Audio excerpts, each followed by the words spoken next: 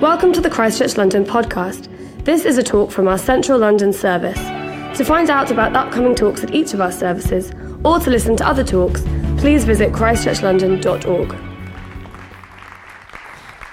Thank you. I love appearing from the back.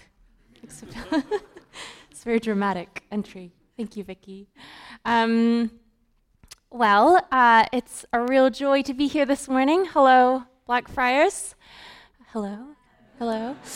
I realize I'm becoming more of I quite like a response as a preacher, so you might get some amens. Are you tracking me?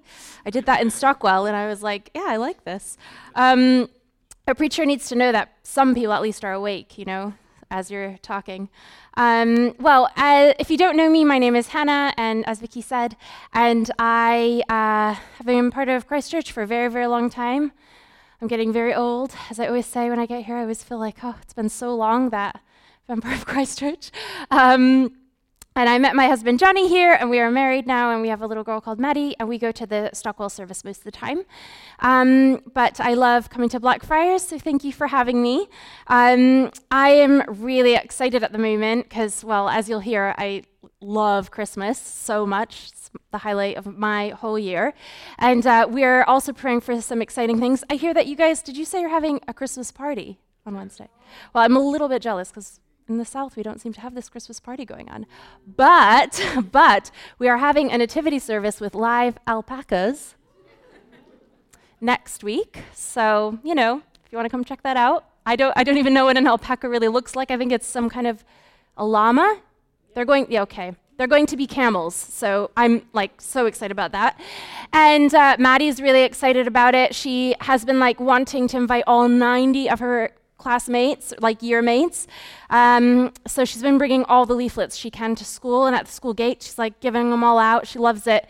And some of her little friends get really excited. There have been a few mornings I've been giving them out to everybody they can find.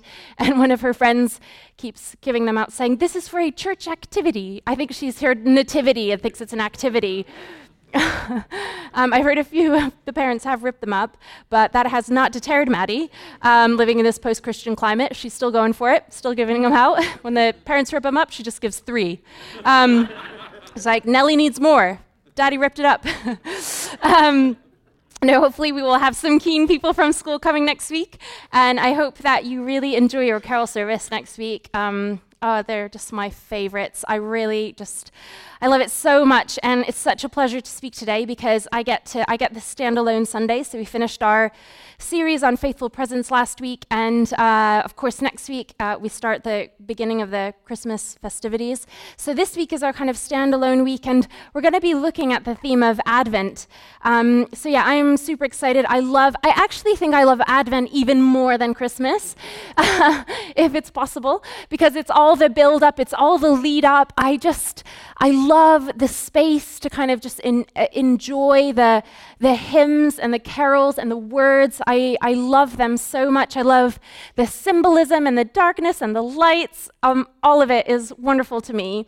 And I actually really love the actual practice of Advent, as a kind of tradition. I love making up some new traditions. I feel like I'm at the beginning of that, but I am making some up as I go along year by year. And there are a few things that I've started to really enjoy doing to get into Advent, to prepare myself for this celebration of the incarnation of Jesus coming at Christmas. And and that's what we're going to be looking at today. What is Advent? What can we do to prepare ourselves to celebrate Jesus coming? And what is Advent even supposed to be? Just to start really briefly, Advent, as I've said, is a period of time in the Christian church calendar. It's actually the very beginning of the Christian year. So the 1st of December is the first year of the church calendar. Did anybody know that? I did not know that, but it's cool. And what I think is really great is that it's not the 25th of December, it's not the day we celebrate Jesus' birth, that's the first day, but it's the 4 weeks before. That's how important it is that we actually prepare ourselves for that celebration. It's like Lent and Easter. We need that time to reflect, to think, to pray, so that we are ready to celebrate on the 25th. The word Adventus, so Advent comes from the Latin word Adventus, which means coming. It's a time where we anticipate the coming of Christ.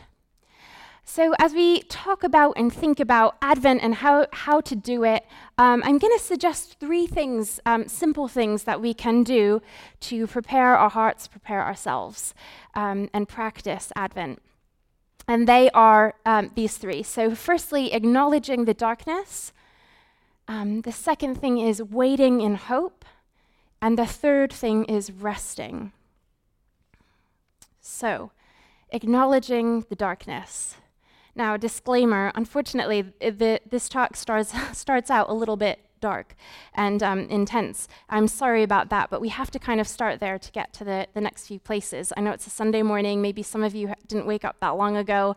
That's how I felt when I was giving it in Stockwell this morning. I was like, whoa, just woke up and we're already in the darkness. But if you can just bear with me for a few moments as we go there, but come up quite quickly.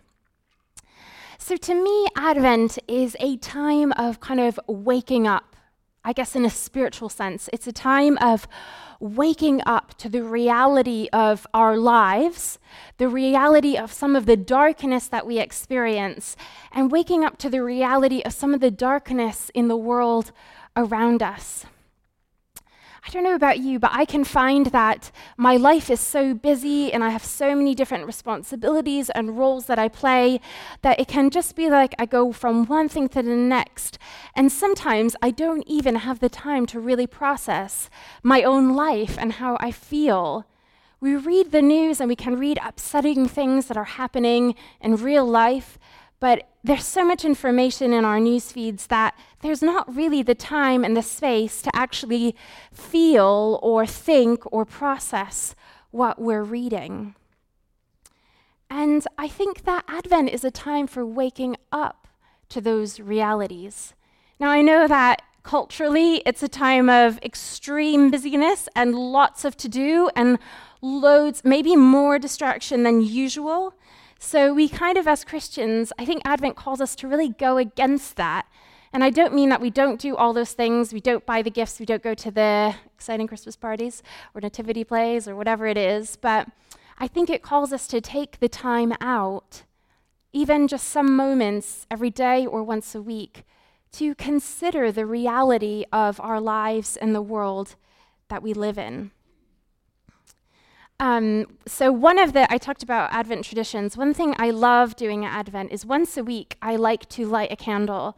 And I know this is one of the most common Advent practices. You know, you have the Advent candle or you have 4 candles around a wreath. And you light the candle. But for me, I don't know if I read this somewhere or everybody does this or it's just me, but for me, I love the symbolism of turning off the light, and I do this in the evening, always, on Sunday nights during Advent. I turn off my kitchen lights, and the room is pretty dark, apart from some street lights further away outside the window. The room is pretty dark before I light the candle. And for me, this is really important symbolism. Because if I light the candle when my kitchen lights are still on, you get some of the effect when you turn off the light, but you don't get the full effect of the candle flame, do you? But when I turn off my kitchen light and I just take a moment to be in the dark kitchen before I then light the candle in the middle of my kitchen table, I find that ignites something in me. It reminds me of us, how we are in darkness and we need the light of Jesus, of Christmas. So I think Advent calls us to metaphorically turn off the lights, to recognize the darkness for what it really is. So what does this look like? Well, it means taking a moment to simply sit in silence and consider where our world is at, for example. We have climate change going on, don't we? We see it all the time. You hear phrases like the world is burning, species are dying out, the Syrian war continues another year. I remember it popped up on Instagram the other day, going through my friends' pictures of babies and Christmas trees, and then Olivia Colman talking about, did anyone else see that UNICEF one? And it was faces of little children in Syria. But you don't even get a moment, do you, sometimes to process that is really happening right now in the world. Human displacement is at an all-time high all over the world. There are people who won't have enough to eat, people who are dying from curable diseases, inequality right across the world, injustices. The world is quite dark. And then our personal lives, what do we bring to Advent this year? What darkness do we want to recognize and acknowledge that we bring into Advent, this Advent season? I don't know if Christmas is a time that often we feel acutely aware and maybe of these things, and maybe taking a moment to acknowledge them. Are there unfulfilled longings or hopes that we bring into this season? Are we bringing in grief of people we've lost? Broken relationships? Whatever our darkness is, let's take a moment to acknowledge our own darkness that we live in. And lastly, the people around us, the people we love, our families, our friends, the people we work alongside and live alongside, are they experiencing darkness? Take a moment to consider the darkness around you and simply to sit with it for a moment. Why do we do this? Why would we sit in the darkness for a moment? Well, like I said earlier, we don't do it to self-indulge. I don't turn off the light to simply be a bit like miserable in the dark. We don't do it to self-pity, to wallow, or to make ourselves sad. No, we do it so that we can light the candle of Advent in the middle of the darkness. We can remember who Jesus is in the reality of this world as it is, in the reality of our lives as they are. Isaiah 9 verse 2, it says, "The people walking in darkness have seen a great light. On those walking in the land of deepest darkness, a light has dawned." It doesn't say to a people living it up and partying and living under artificial lights, there seems to be a vague light in the distance. There are people walking in darkness that have seen the light. And Jesus says, doesn't he, in his time in ministry, "I am the light of the world. Whoever follows me will not walk in that darkness, but will enjoy the light of life." So at Advent, we acknowledge the reality of the darkness so that we can appreciate the wonder and the true brightness of the light of Jesus. So we acknowledge the darkness, and we also we wait in hope. Now, waiting, we all know, is something our generation is increasingly, or humanity is increasingly terrible at. Who can remember the day when we were much more accustomed to waiting? Waiting for good songs or our favorite artists, you'd have to listen to the radio for like 2 hours waiting for that Blink-182 or Westlife song to come on. I don't know, maybe there's some younger people, older people, I don't know what it was for you.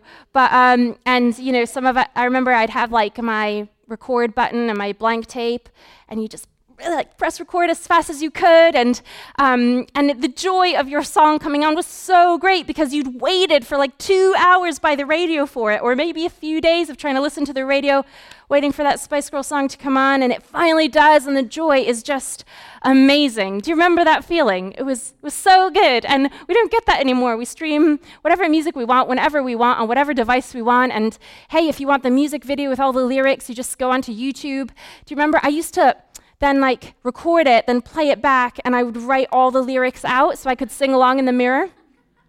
So fun.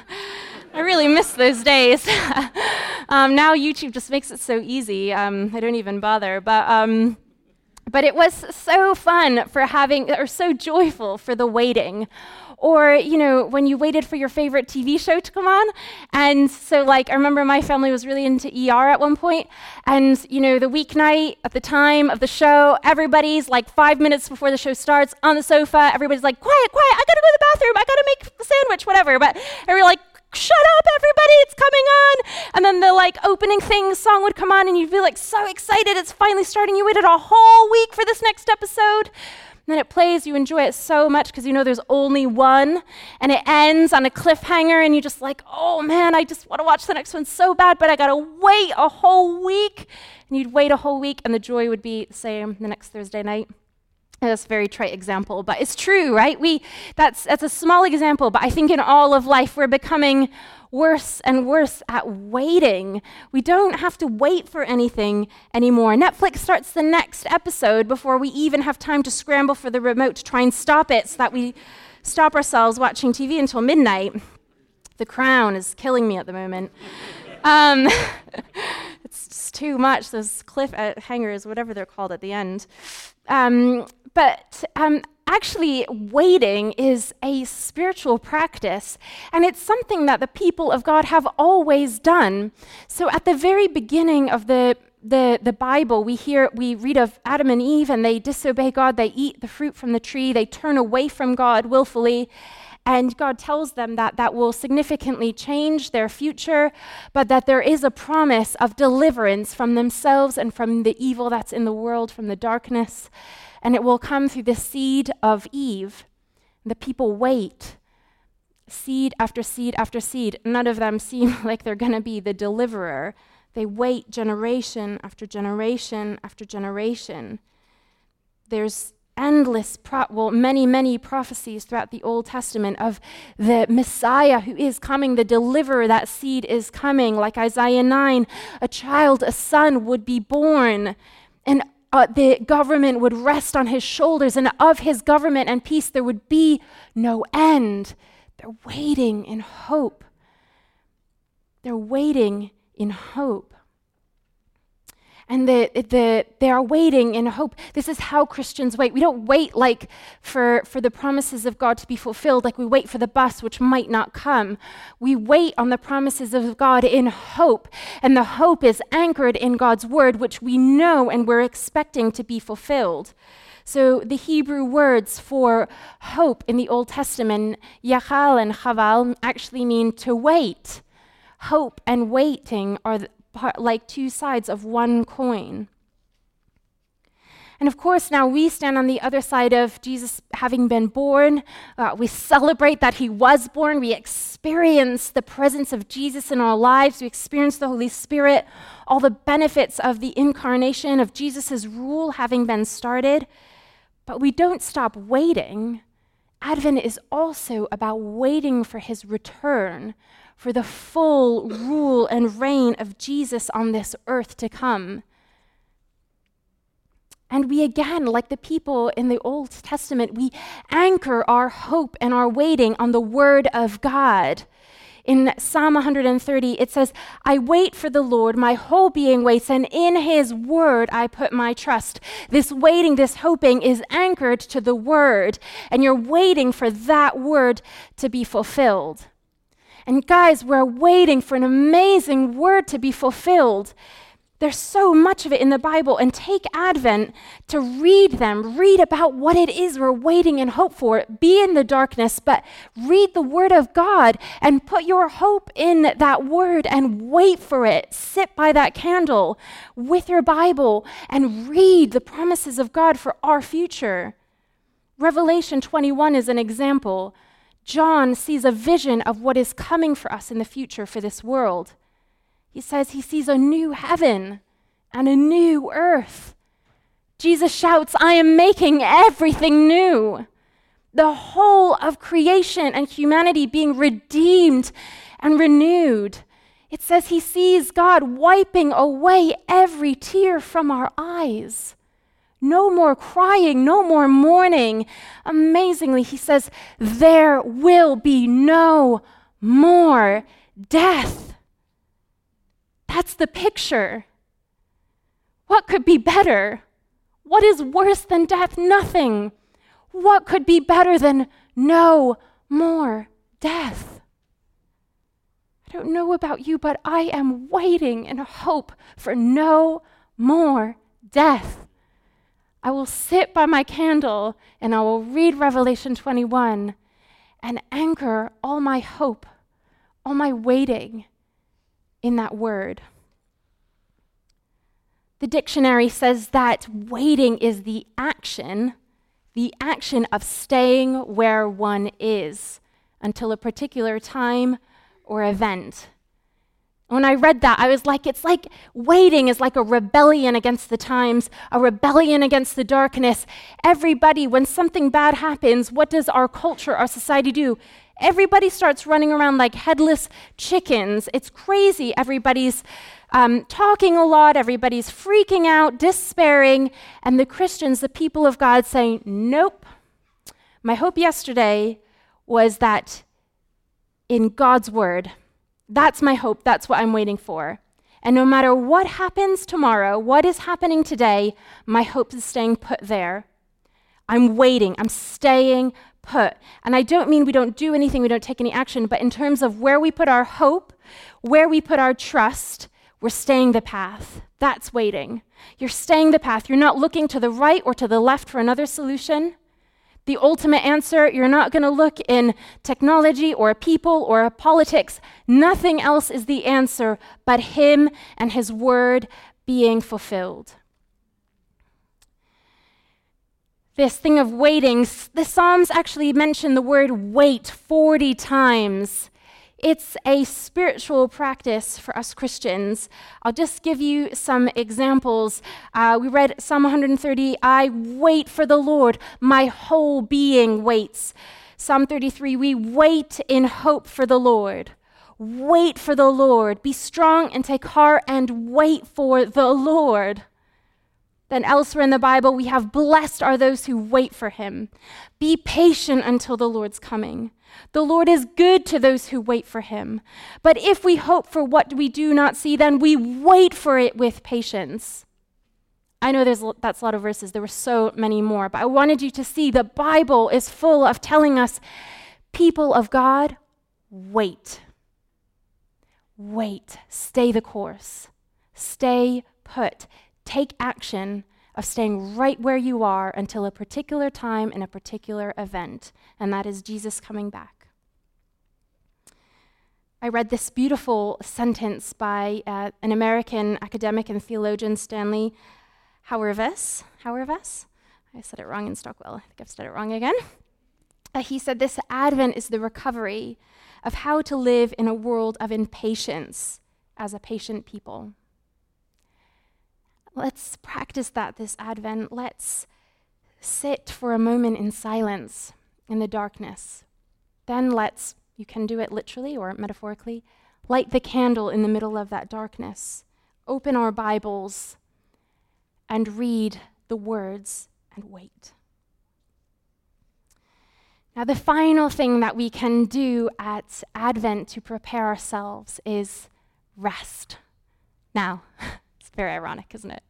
Who here is actually more tired by the end of the Christmas holidays than they were on the 1st of December? Hands up. Oh, yes, many of us. I'm always more tired. I always feel like I go back to work and people say, how's Christmas? And I say, oh, it was exhausting. Very, very tiring month. There's so much to do, so many people to see, so many things to think about, so many gifts, so many events, so many meals, so much hospitality, so many cards to write, so many gifts to wrap. So many things to do. Growing up, Christmas was like a crazy time for me as a family, as I think it is for many of us. We lived in Europe, and we'd go back to the States every Christmas, to my mother's delight. Every year she's like, can we just stay home? And we'd be like, no way, we're going to Connecticut. Connecticut's like Christmas dreamland. It often snows. You've got these New England wooden houses. Everybody has like a single candle in the window. There's beautiful big wreaths everywhere. I mean, it really is like the Christmas dream. So it was a dream as a child. But I'm one of 4. My mom's one of 11. My dad's one of 5. Everybody has like 4 or 5 children. There were a lot of gifts. we had, no joke, often 2 like industrial-sized trolleys going through the airport, like full mountains, 2 mountains of suitcases and boxes of presents. We were like a circus going through the airport, just like these huge trolleys, like children hanging off them, a newborn like falling. It was crazy. And then we'd arrive in Connecticut and it was mayhem. There would be huge parties because I really do have like well over 50 first cousins, and everybody gets together, and it was amazing and fun, but crazy. And that is what Christmas can be like: packing, traveling, getting the kids together. I mean, when you're the child, it's really fun and amazing. I actually texted my mom in the taxi here just because it reminded me. I'm so grateful she did that every year for us. But for the children, it's fun. But for the adults, so most of us, all of us in this room, it can be not as fun because we're the ones doing all the work. We're the ones going into families where maybe there's some tension. We're the ones aware of that darkness, the longings in our hearts. Christmas can really bring those things up for us, whether we're longing for a relationship or a child or a change of job, and our relatives ask us about all these things, right? It's hard. It's a really, really tough time of year. And I think that's why by the end of it, we can feel not just physically exhausted, but like emotionally quite tired and drained. But I want to encourage us kind of at the beginning-ish of Advent this year, that I really think that if we take the time, like I've been saying, to acknowledge the darkness, if we take the time to wait and hope on God's word, I think something of a rest at a soul level can come for us at this time of year. A very, very deep sense of rest. Because as we wait in hope and as we acknowledge, we're basically acknowledging that we can't fix that darkness. We're waiting in hope, and we're saying, do you know what? I can't fix God. I'm acknowledging what is wrong with me, my life, with the world around me, and I can't fix it. But you have come to do something about it. You are fixing it. You will fix it. We're saying that we are not the saviors. We are not the solution. We are not the answer, but He is. I just get a sense of what time we usually finish. 5 to 10, okay. As usual, I will cut some. I always get to the stage and I have to cut some out. But I, a few years back, I'm sure I've talked about this before, so I'm sorry if I have, although Liam does inform me that most people forget what preachers say, so I'm sure you have forgotten this. But a few years ago, I went on a retreat in Switzerland, which is for people who have had difficult experiences working in the field. So this is in a kind of humanitarian, international development, or mission context. People who've worked in other contexts and cultures and have had a difficult experience. And it's a Christian retreat. And I had an American lady who was like my counselor through it. And she's American, but she's worked most of her life in many different contexts, many different cultures throughout Africa and the Middle East, and has counseled hundreds of missionaries, aid workers, humanitarian workers.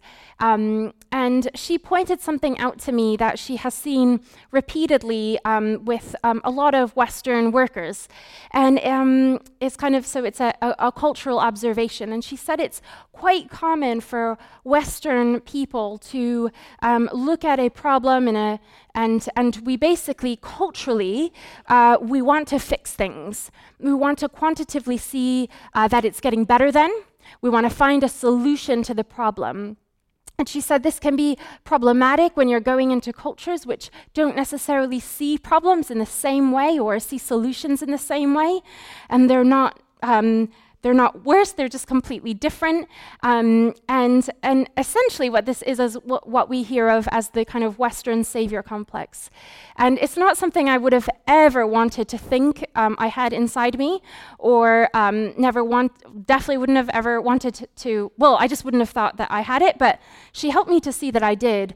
And that some of my frustration with what had happened and my hurt was linked to that I didn't see a quantitative change, that people didn't see it the same way I did, and we end up feeling bitter and burnt out and exhausted. And Advent reminds us that this way of thinking is actually wrong.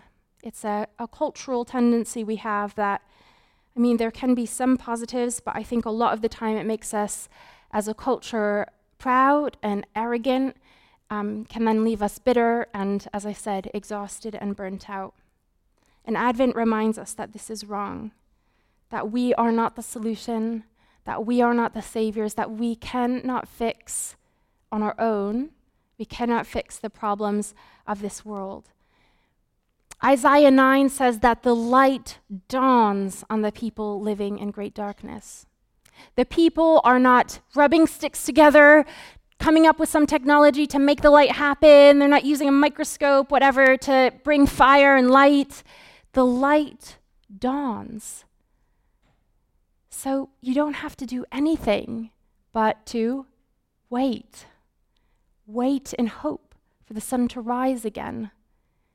That is what it's like to wait for God's light to shine on this world. And as we do that, we experience such a deep level of rest in our souls. And very lastly, I was thinking about this and how in the darkness and in the waiting, we are longing, aren't we, for the dawn to come up, for God to come and to shine on our lives and on our world. And many of us in this room will have experienced what it's like when kind of God's light shines on our lives. We can experience physical healing. We can experience emotional healing. We can experience financial provision. We can experience relationships, wonderful relationships coming. We can experience miracle babies being born. We can experience all these things which are the light shining on us and on the world. And it's beautiful and it's wonderful. And I think we should pray for it and long for it. But I was reflecting on how there is something even better than that.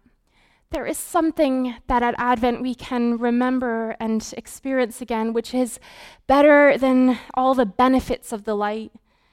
And it's that the light has a source. The light always has to come from a source. And of course, the light we experience from God, the source is a person. And it's the person of Jesus Christ, the light of life. And when we experience the presence of Jesus, a sense of him being real in our lives, a real relationship, when I experience Jesus speaking to me as in a sense in my heart of encouragements, or he strengthens me, or I feel like I can literally in my heart or in my mind feel that he loves me. That changes everything. It makes waiting in hope so much easier. It makes living in a dark world so much easier. Because Jesus, the source, the light of life himself, he is actually eternally fulfilling. Jesus is endlessly beautiful. Jesus is perfectly faithful. Jesus is wildly exciting and also soothingly comforting at the same time. And he is the source of all healing, all goodness, all peace, all joy, all wonder, all beauty. He is the enduring, eternal King who is coming to light up the whole world again. And that is the best part of our Advent reflections, is experiencing the nearness of the source, the nearness of Jesus. I wonder if the band would come back before we pray. Why don't we stand and I'll pray for us before we finish in worship.